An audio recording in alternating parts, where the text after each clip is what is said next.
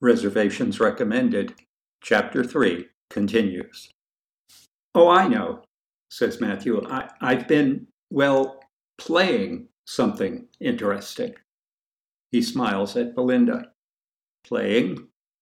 On my computer. A computer game, says Harold. Not a game, says Belinda.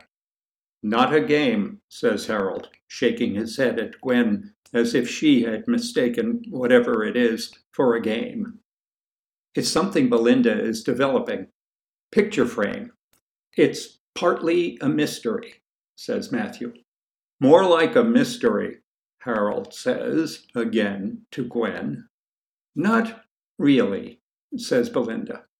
It does have things in common with a mystery or computer games, adventure games, but it's really not a game. You don't win, you don't even try to win. Winning is irrelevant, just not in the picture. So it isn't like a game. And you don't try to solve anything, so it isn't like a mystery. You just find things out. You find things out about characters and ideas and things that have happened to people. So it's more like, snooping, spying on someone. More like snooping, Harold informs Gwen. You jerk, thinks Belinda. I'm not really ready to talk about it, she says. It's still rough. Matthew's just been trying it out. I'm not getting it, says Gwen.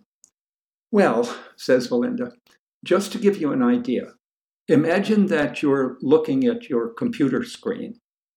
Gwen shudders theatrically. The prospect terrifies me, but go ahead.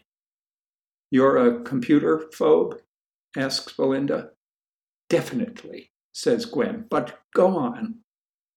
Belinda's estimation of Gwen drops very low indeed. She says. That's interesting. Well, if you can do it without making yourself sick, imagine that you're looking at the screen and there's a page of text on it. But some of the words and phrases are active. If you click your mouse, oh dear, I was afraid we were going to hear about the dreaded mouse. Just the idea of clicking my mouse sounds obscene. You click your cursor then. A curse on cursors, cries the witty Harold. On one of these active words, continues Belinda without a pause, you go immediately to some other text, okay? Is it okay, Gwen, dear? Asks Harold. To Belinda, he says, you have to excuse her. She's quite the little Luddite. It's part of her charm. Belinda decides that she despises Harold utterly. Nothing he could possibly do could change her opinion. The text you jump to, Belinda continues, determined now not to be stayed, is related to the word you clicked on in some way.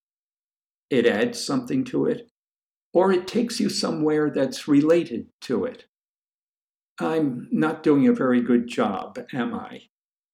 Is this what happens in theory, Gwen asks, or what really happens in the game? Cautions Harold. Sorry, says Gwen. Whatever you call it. I want you to understand how it works, says Belinda, before I get into the game itself. Oh shit, now I'm doing it. Call it a game, who cares? Suppose you click on the name of a character, Zip. You're into something about that character's childhood. You find out that he, an instant's pause, was an orphan, or something like that. But it's not all text, you see. There are illustrations, too, and they have active elements. With her finger, she draws on the tablecloth. You might have a drawing of this table from above, with Harold here, me here, Matthew here, and Gwen here. We'd all be active elements. Click on Harold, and some text might appear on the screen, or a new picture, anything. But it would tell you something more. Like what? Asks Gwen. Oh, that his hand is on my knee, or whatever. A pause. Just kidding, she says.